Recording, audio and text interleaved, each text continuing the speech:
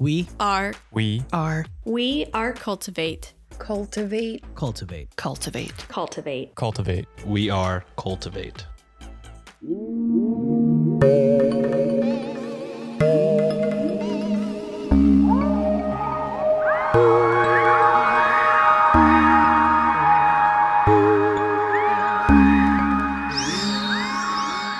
Welcome back to another episode of Weird Distractions Podcast, a weekly show where I, your host Alex, rotate in discussing true crime, conspiracy theories, paranormal stories, folklore, a little bit of this and a little bit of that to provide you, and more than likely, what your hot dog eating contest winner would consider a weird distraction from everyday life. This week, we are back discussing a true crime case, but before we dive into the case, I do have a little bit of housekeeping, and I do need to tell you what I need a distraction from this week. So if you want to skip ahead about, I would say 5 minutes to get right into the meat and potatoes of the episode, you're more than welcome to do so. In terms of housekeeping, just a little bit of an update. I was hoping to release a listener distractions episode this month, being November, but time kind of got the best of me and I completely forgot about it. So my apologies. I'm hoping to release it December 13th, so keep your eyes peeled and your,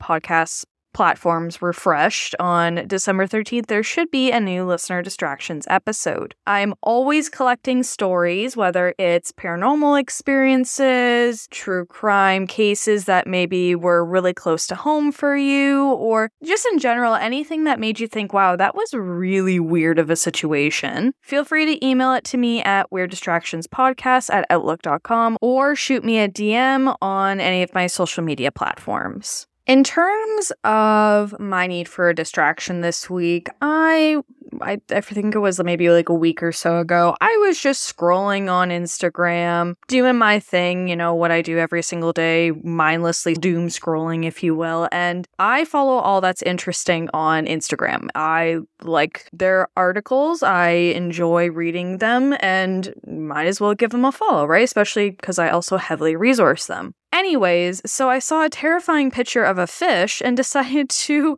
look into it more, and I need distraction from the fact that the ocean continues just to be more terrifying the more that we investigate it. So the article is by Kalina Fraga. It was published on November 7th of 2022, and it's titled Underwater Magic World, Australian Expedition Discovers Wealth of Deep Sea Creatures. And when I tell you this shit is freaky, I'm not meaning like Nightmare Before Christmas kind of freaky. I mean these things that they found in the ocean. Terrifying. Absolutely terrifying. For example, the blind cusk eel. Not things of nice dreams at all.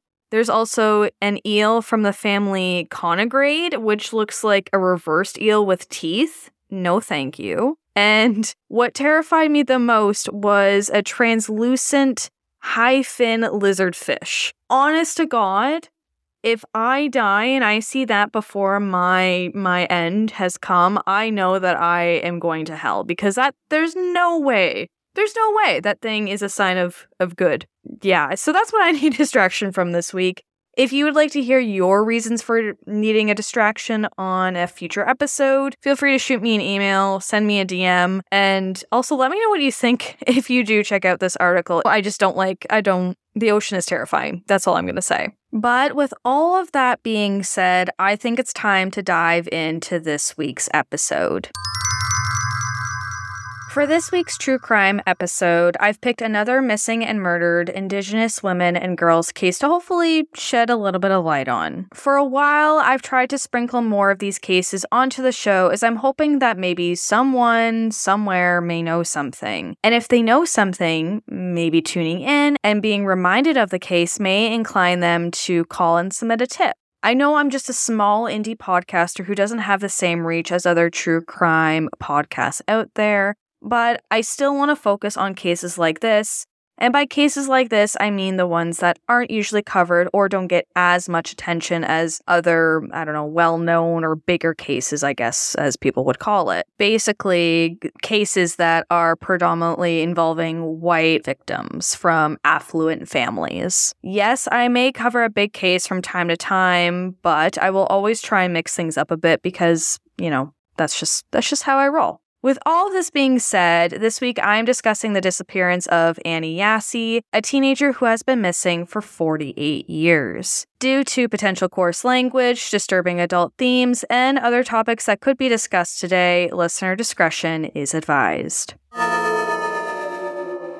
Annie Yassey was born on July 27th of 1960. She has a sister, Eva, and a brother, Fred, and they, along with others in their family, were a part of the Sayaseedine First Nation near Tadoule Lake in Manitoba. And I'm just gonna say, I'm very sorry if I'm mispronouncing anything in this episode. Probably should have made that statement beforehand, but I did try and jollyphonic some words, but bear with me. I'm gonna try my best. If I do make some mistakes, just let me know and I will try to address them in a future episode. But anyways, geographically speaking, they were located a couple kilometers away from Churchill, Manitoba, which is under a 2-hour flight from the province's capital being Winnipeg. Now, according to the website Stories of the Untold, the background of the Sayaseedine involving the government is absolutely awful, and I'm going to explain why. We'll get back to Annie, I promise. I just want to touch on the area she lived in a bit further to kind of give folks tuning in an idea. In a direct quote from the Stories of the Untold website, quote, "The history of the Sayaseedine is a troubled one due to the federal and provincial governments.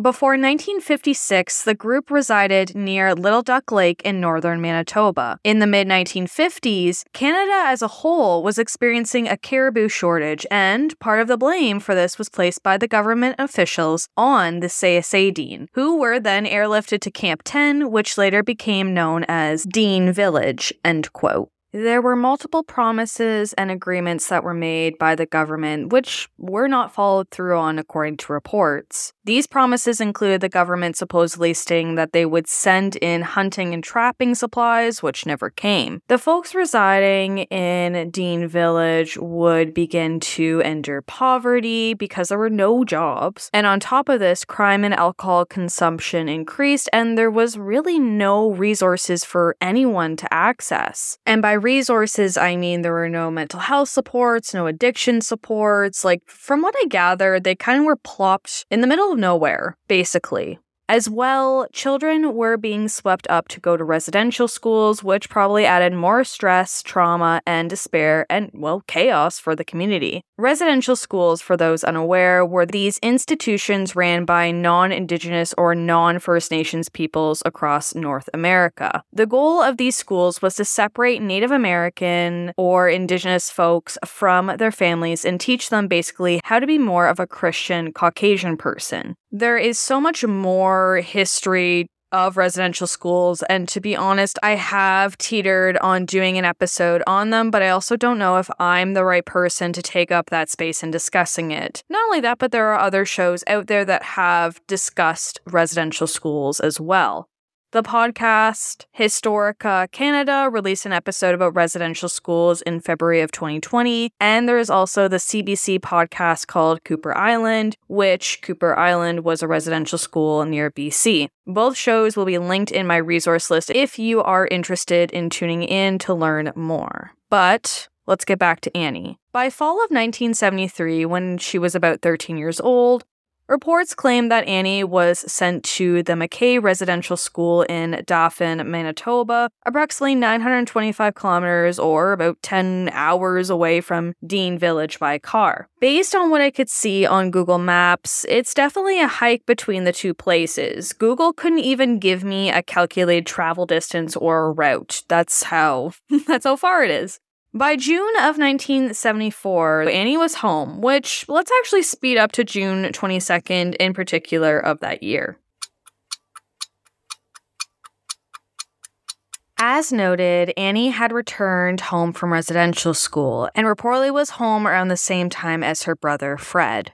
On the night of June 22nd, Annie allegedly was out drinking with a man described as being at least 10 years her senior. We don't know the name of this guy or any further identification of him based on what I could see online. The pair had allegedly been out celebrating Treaty Day, which, according to the Canadian Encyclopedia website, Treaty Day commemorates the day that certain treaties were signed by the Government of Canada and Indigenous peoples between the 18th and 20th century. Treaty Day is also a celebration of the historic relationship between Indigenous peoples and the federal government. It promotes public awareness about Indigenous culture, history, and heritage for all Canadians." End quote. So the two were out celebrating. Annie was just shy of 14 years old and with a man who was maybe near his mid-20s. Accounts claim that the two had gotten into a cab to go to the nearby gravel pits approximately 3 kilometers outside of Churchill. I believe the cab they got into was from her house, but I may be wrong. The gravel pits, based on what I read online, was known as a local party spot where folks would camp, have bonfires, and probably socialize with others. The cab driver that picked Annie and this man would later report that Annie appeared to be very intoxicated. The unidentified man she was allegedly with had to pull Annie out of the vehicle as she appeared to be passing out. This unidentified man then had requested that the cab driver pick the pair up later in the evening. Little did that cab driver know at the time, but he would become one of the last people to see Annie alive that evening. Hours had passed, and the cab driver comes back to the gravel pits to pick up the pair. Or so they thought. The cab driver allegedly picks up the man that he had interacted with before, but there was no Annie. The unidentified man gets into the cab, and the driver notices that this guy is way more intoxicated than he was before. From my understanding, there was no discussion of Annie, and the guy was taken to his location without any further concern. Back at the Yassy home, Fred was awaiting his sister to return from her evening out. Resources, such as the Stories of the Unsolved website, noted that when Annie didn't come home, Fred reportedly wasn't too worried at first. Supposedly, Annie had mentioned to Fred before she had gone out that she had intentions to perhaps visit their sister Eva at some point, so given she went out and wasn't home yet, he probably figured that's where Annie had went, to Eva's. However, Eva came to the village on June 26, 4 days later after Annie had went out. Once Eva came to the village, that's when concern grew, as Eva indicated she hadn't seen Annie and confirmed that Annie didn't come to her place. The family went to the Royal Canadian Mounted Police, also known as the RCMP, and reported Annie missing on June 26. An air and foot search soon followed, which was completed by investigators, family, friends, and volunteers. Unfortunately, reports claim that nothing in relation to Annie's disappearance was discovered. I'm assuming this means that there was no scattered ID found, none of her items of clothing were found, and so on. Listeners tuning in may be thinking, okay, what about the guy she was reportedly with? The unnamed man who Annie was last seen with was confronted by both her sister Eva and by investigators. The man, whose name has never been released, reportedly told Eva he didn't remember what happened to her sister. He says, I don't remember nothing. I was drunk, Eva Yassy said in a CBC article by Donna Chiaro. In that same article, Eva noted in a quote, "He couldn't even look me in the eye." It seems like this dude was a dead end in terms of any confirmation or clues, and it wasn't long before the disappearance of Annie became cold. The file would be cold and closed until 2014, when accounts claimed that the Winnipeg detachment of the RCMP reopened Annie's case file. 2 years later, in 2016, investigators called Eva to request a DNA sample from her. I'm not able to confirm if DNA was taken because it kind of looks like, based on resources, that there was a delay in the RCMP retrieving the DNA from Eva. This could no longer be the case come 2022, but I'm just going off of what I gathered in the online information. Regardless, to add concern to this situation, the unnamed man Annie was reportedly last seen with has since passed away, meaning one huge clue to what happened to Annie on June 22nd of 1974 is no longer able to reiterate anything. Mind you, he didn't sound super helpful previously. Now, there are a few theories as to what happened to Annie on that fateful June night that I came across online. The first theory is that there was foul play involved. According to the Stories of the Unsolved website, given the amount of time that has passed and the lack of evidence uncovered over the course of the investigation, many think Annie was murdered. Who murdered Annie remains to be a question, and why they murdered a teenager is another question with no answer. The second and not so great theory allegedly came from investigators. This theory is that Annie may have been sleepwalking on the night of her disappearance. The sleepwalking theory, as you may have guessed it, was heavily criticized, which led investigators to scrap it. I mean, yes, she was intoxicated and nodding off in the cab, allegedly, but you would think if she slept-walked, she would have been discovered by now. That's just my opinion, which doesn't necessarily have any weight behind it. But moving on, let's wrap up this week's case with some more information on Annie and who to contact if you or a family member or even a friend of a friend of a friend know something. As mentioned, Annie was 13 years old when she went missing from just outside of Churchill, Manitoba on June 22nd of 1974. Resources I came across claim that she was wearing a blue denim jacket, a pair of blue denim jeans, and brown shoes with a 3-inch heel. Annie reportedly had brown eyes, black hair, and at the time of her disappearance, she was approximately 5'4" and weighed around 104 pounds. She has also been described as having a thin build.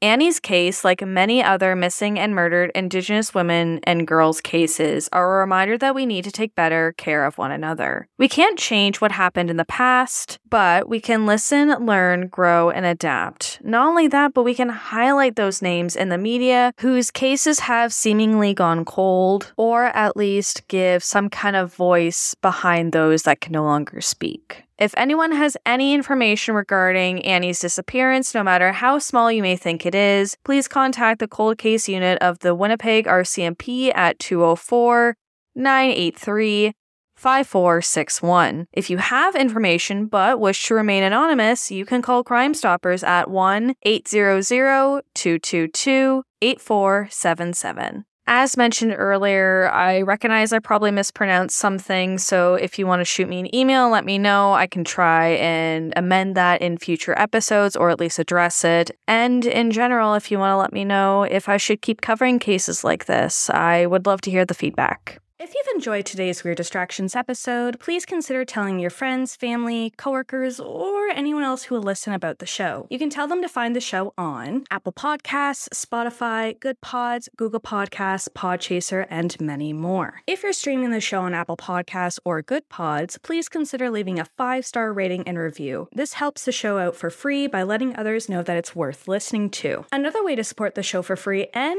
to never miss an update is to follow along on the show's various social media accounts. You can find me on Facebook, Instagram, Twitter. My handle is at WeirdDistractI1 and TikTok. If you want to financially support the show and get yourself a little something extra each month, why not join one of the 2 tiers over on Patreon? Each month you get exclusive content such as bonus episodes and series, the Weird Destinations travel posts, plus early access to the regular feed episodes. You can find out which tier is best suited for you by going to patreon.com/WeirdDistractions podcast. Shout out to my current patrons, aka my weird little family members: Tom, Bailey, Angela, John, Alicia, Lynn, Susan, Shadow, Courtney, Jennifer, and Cheryl. I love you all and appreciate your ongoing support of Weird Distractions. If you're unable to support the show on a monthly basis but still want to support it maybe as a one-time donation, check out the show's merch over on Redbubble or sign up for a one-time donation over on Buy Me a Coffee. Lastly, I want to hear from you. As some longtime listeners may recall, Christy and I released 2 listener story-based episodes called Listener Distractions. I'd love to keep doing this series and hear all of your weird tales of ghostly encounters, unexplainable events, and too close to home true crime stories. You can email me your tales at weirddistractionspodcast@outlook.com. As well, send me feedback. If there are any corrections that need to be made after today's episode, let me know. And as always, if you need a distraction, I got you. Bye.